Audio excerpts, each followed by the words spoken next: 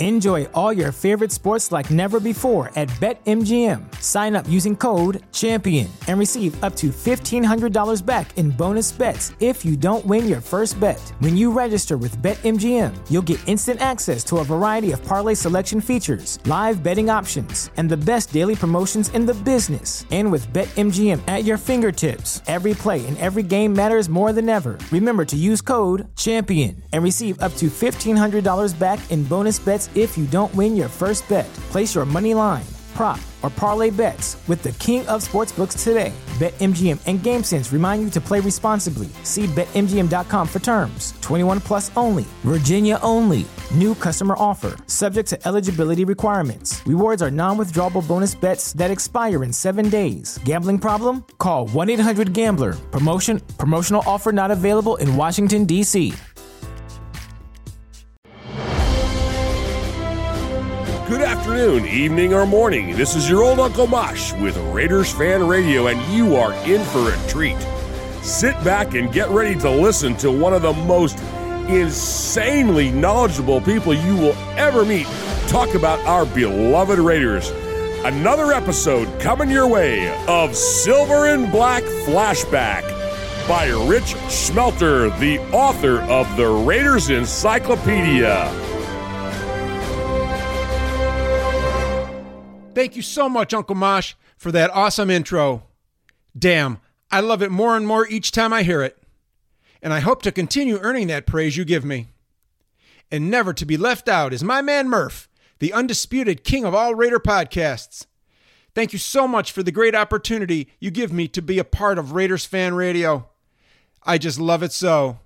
And I also love the chance to be a part of a network that helps out so many through the One Nation Foundation that benefits Raiders-related charities. And to all my silver and black brothers and sisters around the world, I am proud as hell to bring you stories of the people and moments that helped make our Raiders history so damn glorious.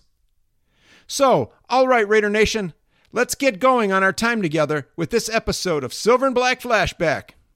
This week, we are going to L.A., baby, for the Battle of Los Angeles. So hop in your convertible like my man Bruce and his movie star wife Janine did a few years back and travel up Pacific Coast Highway with some Beach Boys songs blaring out. Can't have any examples of that here, folks. Major copyright problems. And I will not sing any because, well, my singing voice totally sucks. So enough about setting the tone. Let's get on with the show. The city of Los Angeles has long been a hotbed of outstanding football dating back to the 1920s. On the college level, there is the classic USC-UCLA rivalry for control of citywide bragging rights, where those stories could fill up many hours of discussion. And on the professional level, the Rams of the NFL and the Dons of the All-America Football Conference battled it out for fan support in the last 4 years of the 1940s.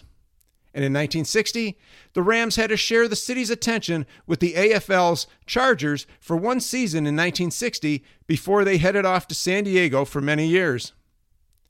But once again, much discussion could be said about those teams. But not here. Why? Because it does not include our beloved Raiders. So let's get serious about the day the new arrivals to Los Angeles, our beloved Raiders, took on the well-entrenched Los Angeles Rams for supremacy in the City of Angels, which was the first time in professional football history that two teams based in L.A. faced each other. This classic matchup had its beginnings on July 25, 1978, when Rams owner Carroll Rosenblum announced that he was moving his team out of the Los Angeles Memorial Coliseum and heading 30 miles south to Anaheim. And this left a huge void for over 7 million Los Angeles residents that enjoyed Rams football at the Coliseum since 1946. It was then that the amazing Al Davis came to the city's rescue after announcing that he wanted to move his Raiders to L.A. And within 4 years following Rosenblum's announcement, and after much time spent in court battles over his decision to move, Mr. Davis was ready to showcase his band of badasses from their new location in Los Angeles, starting with the 1982 season. The schedule makers jumped at the chance to feature the new residents of the Coliseum against its former tenants. And so, on Saturday, December 18th, 1982, the Raiders and Rams were set to play in the first ever professional football Battle of Los Angeles. And before we get into the actual game, this matchup at first did not seem to spark all that much interest. But the end results did prove to be so popular that according to Raider media guides, it became the first $1 million gate in NFL history. Oh yeah, pro football loved LA. And Raider Nation, this game turned out to be a major classic. Plus, as an added bonus, there was a fair share of pushing and punching going on between the teams. So much so, in fact, that the Raiders gave up 5 first downs and 120 yards just on penalties. But that was nothing out of the ordinary for the Raiders of this time. With a player strike in 1982 shortening the season to only 9 regular season games, the public was starving for professional football to finally resolve its differences, and after 2 months of the season being lost, the NFL returned in late November, and by December 18th, a fever pitch was brewing around LA about the Rams coming back to the Coliseum to face the Raiders, who were the elite of the American Football Conference with a 5-1 record. And meanwhile, the Rams were a dismal 1-5 after just 3 years removed from appearing in the Super Bowl. With hazy skies hovering over the LA Coliseum and temperatures at 70 degrees, the Raiders hosted the Rams 1 week before Christmas in 1982 with a crowd of 65,776 in attendance that were booing the Rams and cheering the Raiders throughout the game. The Rams won the coin toss and elected to receive. Chris Barr kicked off, and Barry Redden received the kick 2 yards deep in the end zone and took off on an 85-yard return before Calvin Muhammad stopped him on the Raider 17. 6 plays later, Wendell Tyler ran off the right guard spot for a touchdown. Mike Lansford added the extra point, and with only 3:25 expired from the clock, the Rams were up 7-0. And it was following Tyler's score that punches flew for the first time as safety Mike Davis and Rams guard Dennis Hara started swinging at each other in the end zone. Other impressive fights came when Howie Long, a former boxing champion in college, got into it with offensive tackle Jackie Slater, and cornerback Ted Watts and guard Kent Hill battled it out.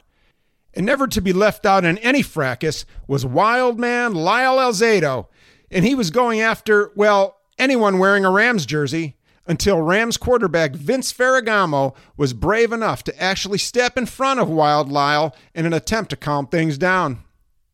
Well, it seemed that people came to see a football game but got a bit of boxing added for their price of admission. Following the ensuing kickoff after Tyler's score, Greg Pruitt set the Raiders up on their own 23-yard line with the return. The Raiders were only able to advance the ball to their own 34 in 6 plays before Ray Guy punted on 4th down. With 7:41 left in the first quarter, the Rams took over on offense, and 4 plays and 32 yards later, Wendell Tyler once again found his way into the end zone, this time after catching an 18-yard pass from Ferragamo. Lansford's extra point then gave the Rams some breathing room with a 14-0 lead heading into the second quarter. With 12 seconds left in the opening quarter, the Raiders got possession back after both teams did little over the course of 2 possessions apiece. On the final play of the first quarter, from the Raider 20, rookie sensation Marcus Allen ran up the middle for a gain of 15 yards to give the Silver and Black some momentum heading into the next 15 minutes. Starting off the second quarter from the Raider 35, Plunkett threw a 19-yard pass to Malcolm Barnwell and followed that up with a 7-yard pass to Cliff Branch. And quickly, the Raiders were on the Ram 39. It then got a little bit ugly for our Raiders when Kenny King lost a yard trying to run off left tackle, and Jim Plunkett slipped and was sacked for a loss of 9 more yards. But on that play, the Rams were called for being offside, and the Raiders got a new set of downs at the Ram 35. Plunkett decided to try for the end zone, but a pass intended for King was incomplete. And Henry Lawrence was also called for holding, and that pushed the Raiders back to the Ram 45. On 1st and 20, Plunkett connected on a pass to tight end Todd Christensen that got the ball to the Ram 26. That big gain by Christensen was followed by Marcus Allen running up the middle for 8 more yards. And finally, with the ball on the 2-yard line, Plunkett connected for a touchdown with Cliff Branch in the left corner of the end zone to finish off an 8-play, 80-yard drive with 11 minutes and 15 seconds still left in the second quarter. Barr's extra point then cut the Rams' lead in half at 14-7. With 16 seconds left in the first half, Vince Ferragamo capped off a 6-play, 52-yard drive with a 6-yard scoring toss to Preston Dennard, and Lansford's conversion took the Rams into the locker room for halftime up by a 21-7 score. That touchdown was set up when Mike Davis was penalized for hitting Mike Gooman, who was very much out of bounds when he got blasted by Davis after he gained 4 yards to the Raider 13. The penalty gave the Rams a 1st and goal at the 6, and Dennard's touchdown catch came on the very next play. Heading off to the locker room, it looked like our Raiders were getting dominated, not dominating like they were used to. And Jim Plunkett was having a tough day. For the first half alone, he only completed 7 out of 13 pass attempts for 104 yards and was sacked twice and intercepted 3 times, and would also suffer a 4th interception in the second half. The second half got underway with the Raiders receiving the kickoff, which Clee Montgomery returned to his own 38-yard line. But the Raiders were only able to hold on to possession for 4 plays before Guy had to punt. The Rams did not fare much better in their opening possession of the second half, as their advance was stopped in 3 quick plays that only took close to a minute and a half off the clock. With 12:20 left in the third quarter, the Raiders started a drive on the Ram 43, following Greg Pruitt's 13-yard punt return. Despite losing 20 yards on offensive penalties, the Raiders forged ahead with a 12-play, 43-yard drive that ended with Marcus Allen going off right tackle on 3rd down and into the end zone from 1 yard out with just over 7 minutes remaining in the third quarter. Chris Barr added the extra point, and once again, the Raiders were down by 7 at 21-14. The remaining 7 minutes of the third quarter saw neither team score. The Raiders did have a great opportunity to score with 2 minutes and 50 seconds left and with the ball on the Ram 12, but a Plunkett pass intended for Christensen was intercepted. After holding the Rams on their next possession, John Misko punted from deep in his own territory. The kick went out of bounds at midfield with 22 seconds left. Frank Hawkins carried for 1 yard to the Ram 49, and the time ran out in the quarter. Okay, Raider Nation, get ready for the fourth quarter.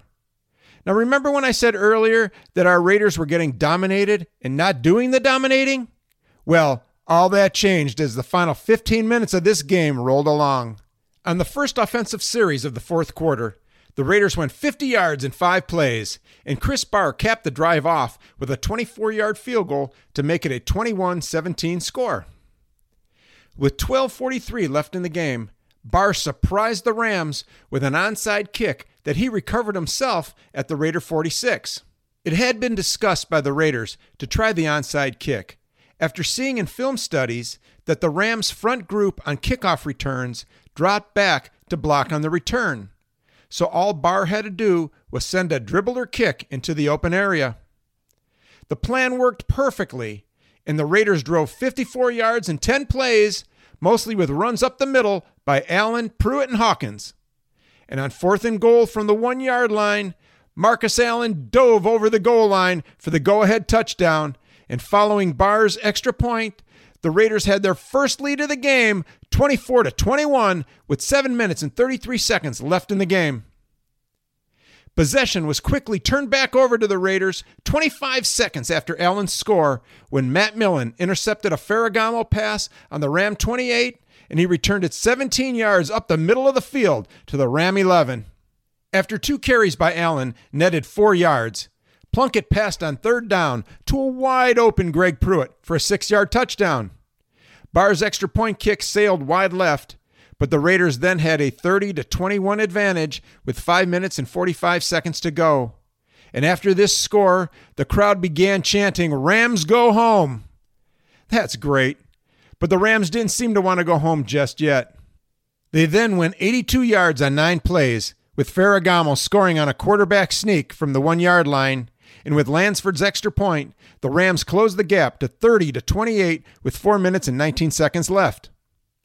The Ram defense held the Raiders on their next possession, and after only 5 plays, the ball was back in Ferragamo's hands on the Ram 28 with 2:25 showing on the clock. Helped by a 15-yard roughing penalty on cornerback Lester the Judge Hayes against rookie receiver George Farmer on the sideline, the Rams found themselves at the Raider 27 at the 2-minute warning.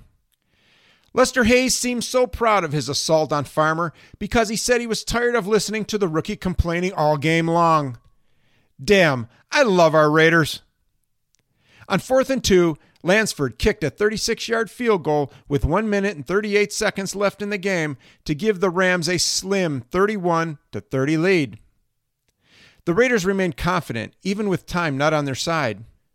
So confident was Matt Millen that he made a $5 bet with 2 Ram offensive linemen that the Raiders were going to win. Hey, I wonder if he ever got his money. Millen was also proud of his swollen right hand from throwing a few punches during the afternoon. Yep, a lot of fighting and pushing, and the Raiders loved every minute of it. Greg Pruitt took Lansford's kickoff at the goal line and returned it 43 yards up the middle. Passes from Jim Plunkett to Marcus Allen, Cliff Branch, and Malcolm Barnwell got the Raiders to the Ram 25 with 40 seconds left. Allen then ran a sweep to the left for a gain of 14, and on the next play, Allen once again ran a sweep to the left, and this time he dove into the end zone to complete his 11-yard scoring run. The 5-play, 57-yard drive was capped off by Barr adding the extra point to give the Raiders a 37-31 lead with just 29 seconds left. A pair of incomplete passes by Ferragamo ended the game, and our Raiders were conquerors of Los Angeles in the first of 4 meetings with the Rams until both teams left the area in 1995. And by the way, in those 4 meetings, our Raiders won 3 of them. The incredible Cliff Branch finished off this wild event with 5 receptions for 128 yards and 1 touchdown. This marked the 22nd time in his career that Branch went over 100 yards on his receptions in a single game, which gave him a new team record. Jim Plunkett rallied back from a tough first half by finishing with 22 completions out of 34 attempts for 321 yards and a pair of touchdown passes. And superstar rookie Marcus Allen ran the ball 25 times for 93 yards and 3 touchdowns, and also caught 8 passes for 61 yards while well on his way to winning Rookie of the Year honors. And on defense, Matt Millen led the Raiders with 8 solo tackles and added 1 interception to his impressive day. The Raiders finished this strike-shortened season with an American Football Conference best 8-1 record. After beating the Cleveland Browns 27-10 in the first round of the playoffs, the Raiders fell to the New York Jets 17-14 in the second round. And as for the Rams, they finished with an NFC worst 2-7 record. Well, that wraps up our time together on Silver and Black Flashback. And before closing out this show, I want to give out some birthday wishes to major fans of the show, Josh H. and Matt. Hope your birthdays were as awesome as you guys are. And now, some respect goes out to my Malibu posse of many years, Nikki, Karen, Donna, and Diane. Thanks for all the great times and laughs on the Golden Coast and introducing me to tequila all those years ago. You are all still awesome, but hell, you already knew that. And with that, I will close out our time together, like I always do, with the words I embrace each and every day. So, until the next time we all get back together once again, here it comes, and say it with me, everyone. Love you, Raider Nation!